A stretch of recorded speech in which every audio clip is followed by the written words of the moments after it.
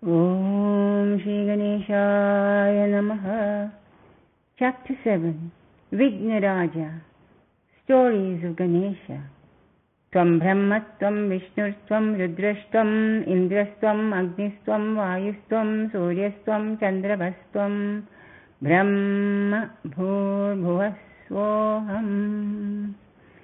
You are the Trinity, Brahma, Vishnu and Shiva. You are Indra, Agni and Vayu. You are the sun and the moon. You are the Brahman. You are the three worlds. You are the sound of Om. Once when Brahma and Shiva were sitting in Kailasa, the celestial sage Narada came there and offered a divine fruit to Lord Shiva. Both Ganesha and Kartikeya clamored to have it. Shiva asked Brahma to choose the one to whom he should give it. Brahma said that since Kartikeya was younger, he should be given the fruit. Ganesha was quite angry with this. Very soon Brahma found that he was beset with obstacles every time he wanted to start any work of creation. He was wondering why such unpleasant things were happening to him, when Ganesha, who had a good sense of humor, assumed a terrible form and suddenly appeared in front of him. Even Brahma, the grandsire, was frightened out of his wits to see this horrific shape and jumped back aghast. The moon, who was watching the scene with great interest, burst into laughter at the sight of a small boy frightening the creator of the world. Ganesha now turned his wrath on the moon and cursed him that he would become ugly and cause unhappiness to all who looked at him. The moon immediately lost all his grace and charm. He implored Ganesha to retract the curse. Ganesha modified his curse and told him that only those who looked at him on the fourth day of the bright fortnight of the month of Bhadra, August-September, would become wretched and acquire ill repute, and on other days he would continue to fascinate people, as he had always done. This was the day on which Ganesha was born, and is known as Ganesha Chaturthi, and is one of the most famous festivals connected with him. There is another version of the same story. Once Ganesha had eaten a large number of modakams and decided to take a round in the forest. However, he felt lazy to walk and called his tiny mouse to carry him. As they were merrily proceeding along the forest, the snake Vasuki crossed their path. The mouse was frightened and lost his balance, and Ganesha was thrown to the ground. His stomach burst open and the modakams rolled to the ground. Ganesha was not at all happy about losing his favorite food and quickly stuffed them all back into his stomach. To prevent them from falling again, he caught hold of the snake Vasuki and tied him across his belly like a belt. Seeing this comical sight, the moon rolled with laughter. Ganesha cursed him that anyone who saw him on that day would be subject to unjust scandals. This again happened to be the fourth day of the bright fortnight of the month of Bhadra. The Puranas very kindly give an antidote for those who happen to see the moon accidentally on that day. They say that the effect will be nullified by reciting the scandalous story of the false charges that were leveled at Lord Krishna over the gem called the Syamantaka. This story, as all others, has a symbolic meaning to it. The moon depicts the mind, and Ganesha is a symbol of the man seeking spiritual perfection. On this path it is easy to slip and fall, but one has to get up and proceed without bothering about the opinion of the world. Scoffers and scandal mongers are always ready to laugh when anyone falls.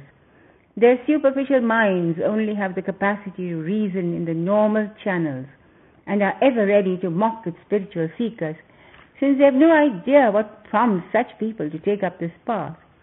The true spiritual seeker should push forward undaunted by the world's opinion. Ganesha's encounter with Parashurama, the sixth incarnation of Lord Vishnu, is given in the Brahmavaivarta Purana. Parashurama had done tapasya in the Himalayas and propitiated Lord Shiva, who presented him with an axe or parashu, which had divine powers. One day Parashurama went to Kailasa to pay his respects to Lord Shiva. Both Kartikeya and Ganesha were guarding the gate. When he tried to enter, Ganesha stopped him and said that his father was resting, and he would have to wait outside while he went inside and asked his father's permission to let him in.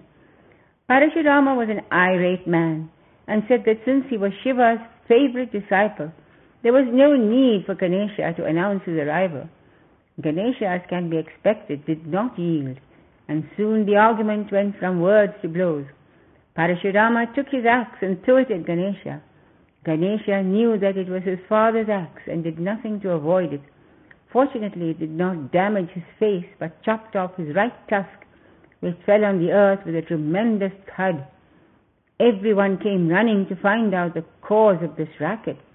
They found Ganesha lying unconscious on the ground, and Parashurama standing with his head hanging in shame.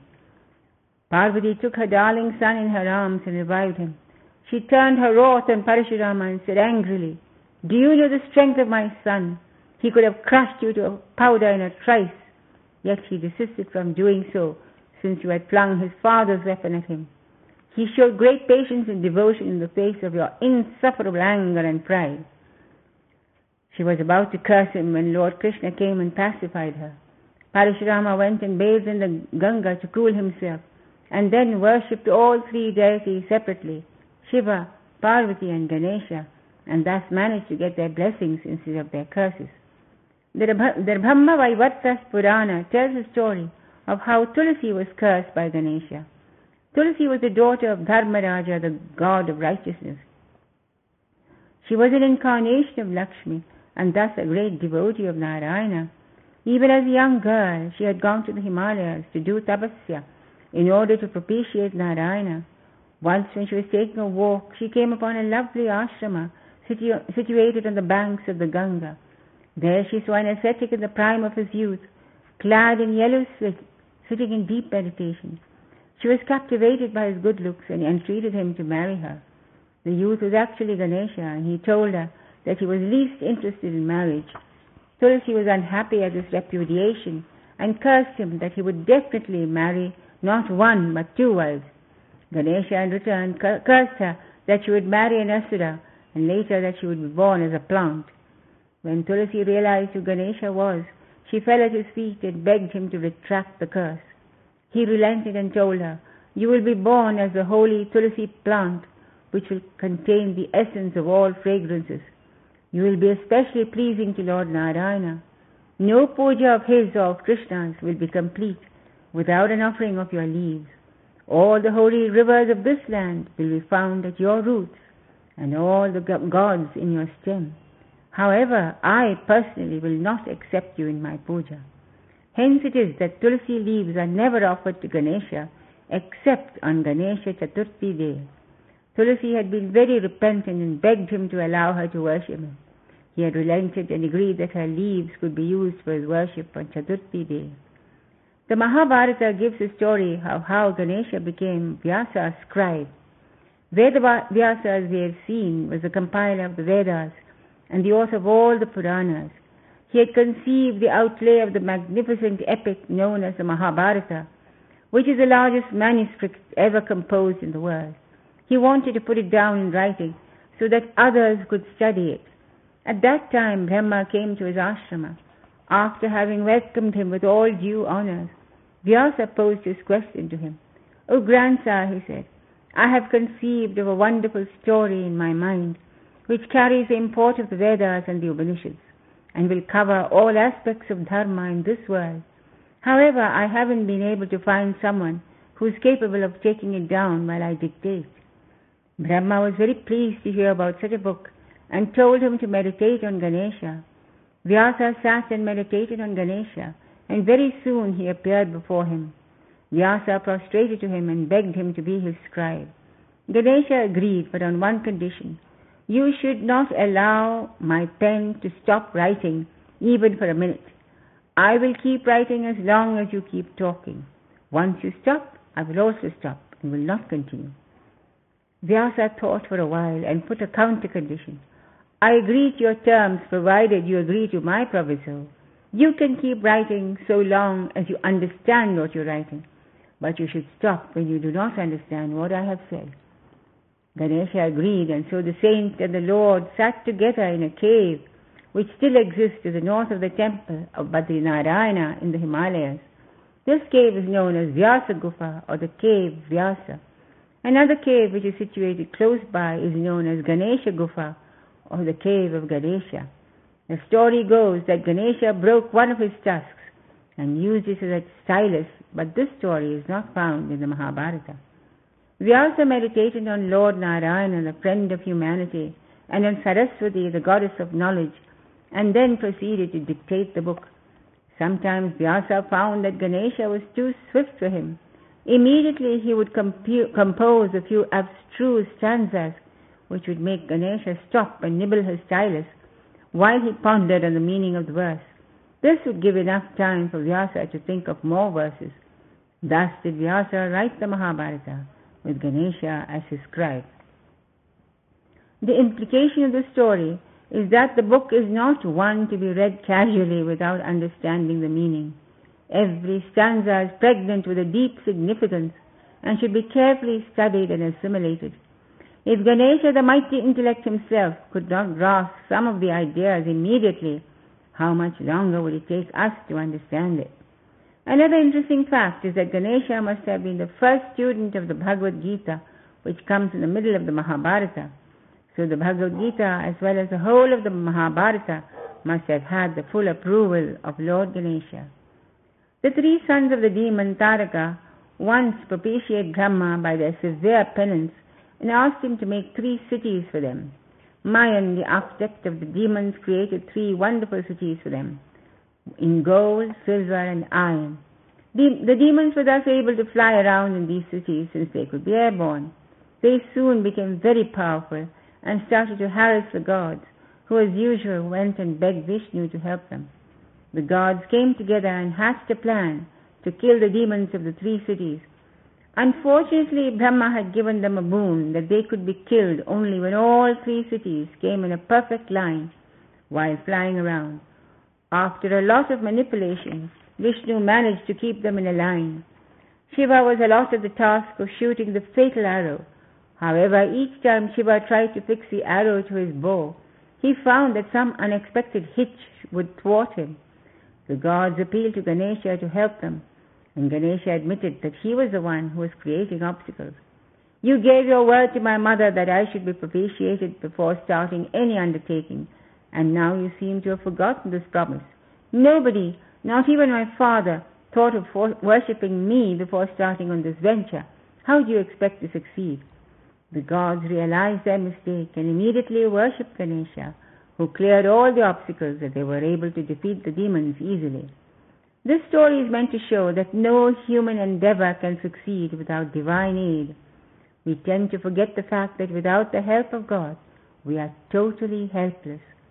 All human striving would be in vain if it is done without invoking the divine spirit within us. However much we may struggle, we will not be able to succeed. In this story, Shiva himself plays the part of the bewildered intellect that thinks it is in control of everything and has no need of divine aid.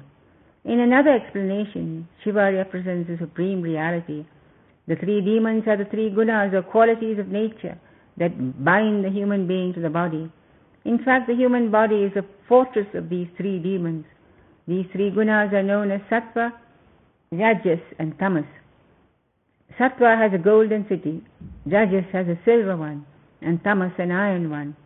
The one who wants liberation has to overcome all the 3 gunas, or conditioning modes of nature. Shiva, the Supreme Spirit, has to be invoked to slay the 3 demons. Such legends remind us that human life is not to be wasted in material attainment, but it is a field for our expansion to the highest state. Once it is said that Ganesha, with the permission of his father, set forth for Kashi or Varanasi. He disguised himself as an astrologer.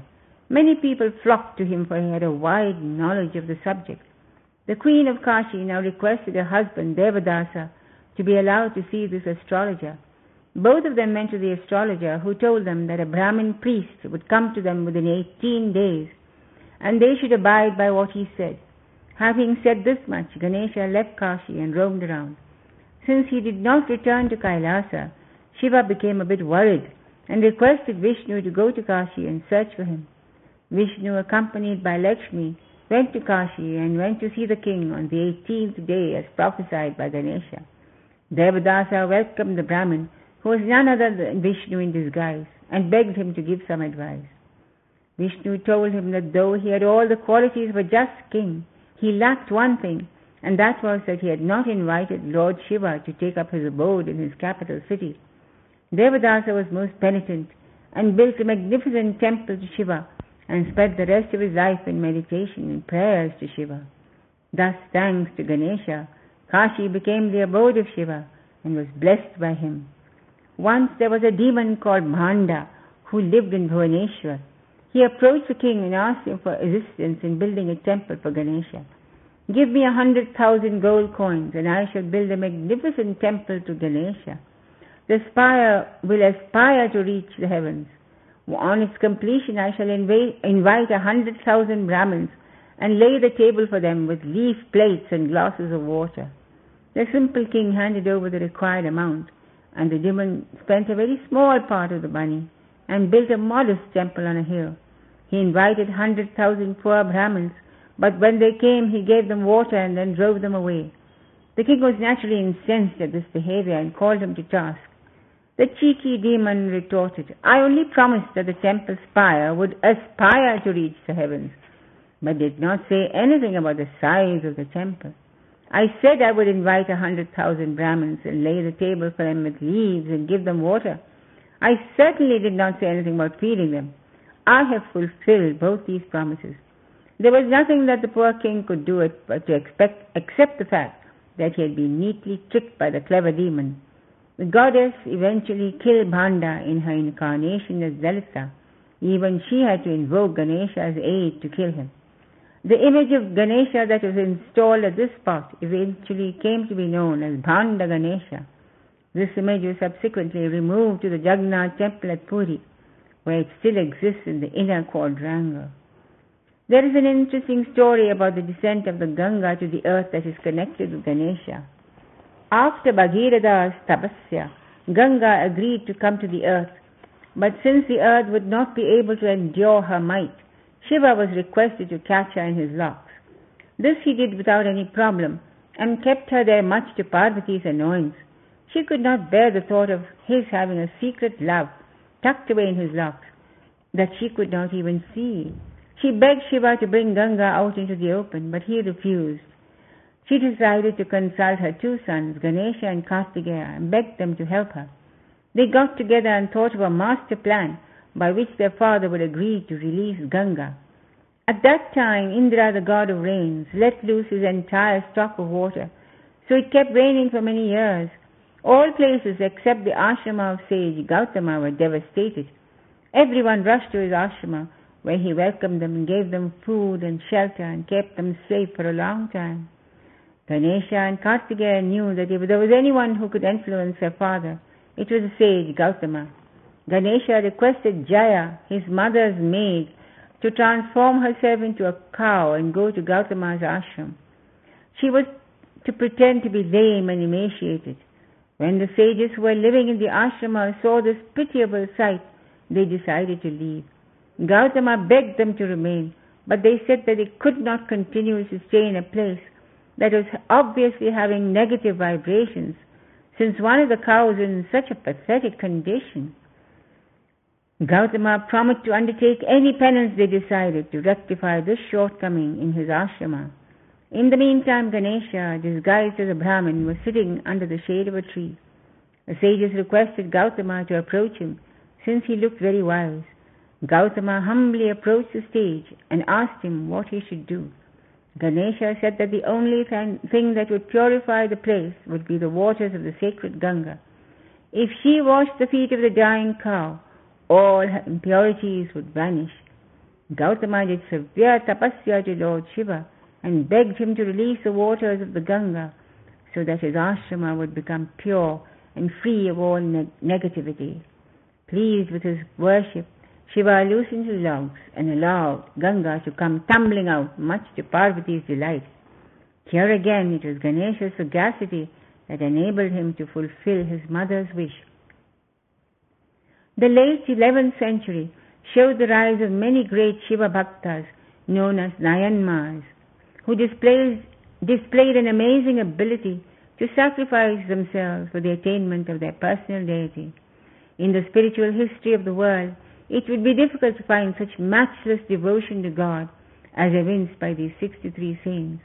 Of these, the greatest were 4 in number and were known as Appar, Sambandar, Sundarar, and Manikkavakchakar. The story of Saint Ovvaiyar Ma, who was a great devotee of Lord Ganesha, took place during this period. She was abandoned by her parents at birth and adopted by a band of minstrels. She was very beautiful and had many suitors. Unlike normal girls who would have delighted in their beauty and the fact that they had suitors, she was desperately unhappy. She had no desire to wed any of them, and cursed her beauty, which made her a cynosure in the eyes of all men. She beseeched Ganesha to take away her youth and beauty, so that she could spend her life in his worship. Soon her skin wrinkled, her hair became grey, her brilliant eyes were dulled, her limbs stiffened, and her breasts sagged. She was overcome with joy and left her home and wandered far and wide in the kingdoms of Chola, Pandya, and Chera. Her life was simple and dedicated to the worship of her favorite deity. She composed many poetic works.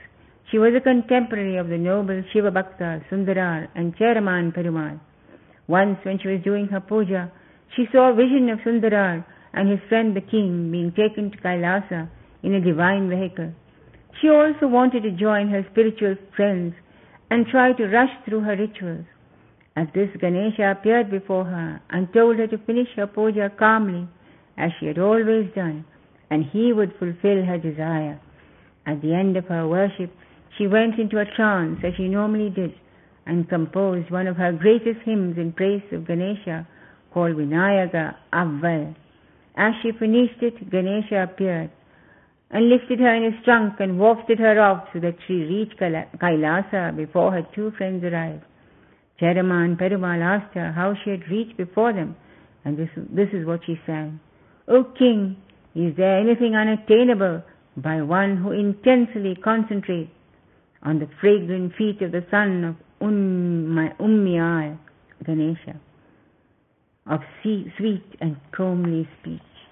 The thunderous thud of the swift elephant and that of the agile horse must give place to that of the rider of this old dame, who is none other than the mighty Mahaganapati. Om Gam Ganapataye Namaha.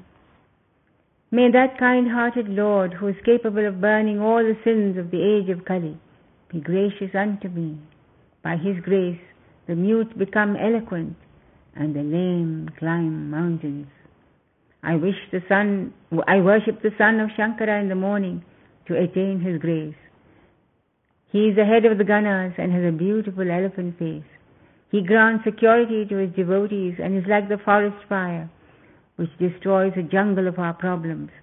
His divine fire burns our ignorance and lights up the spark of knowledge in us. Hari Om Tat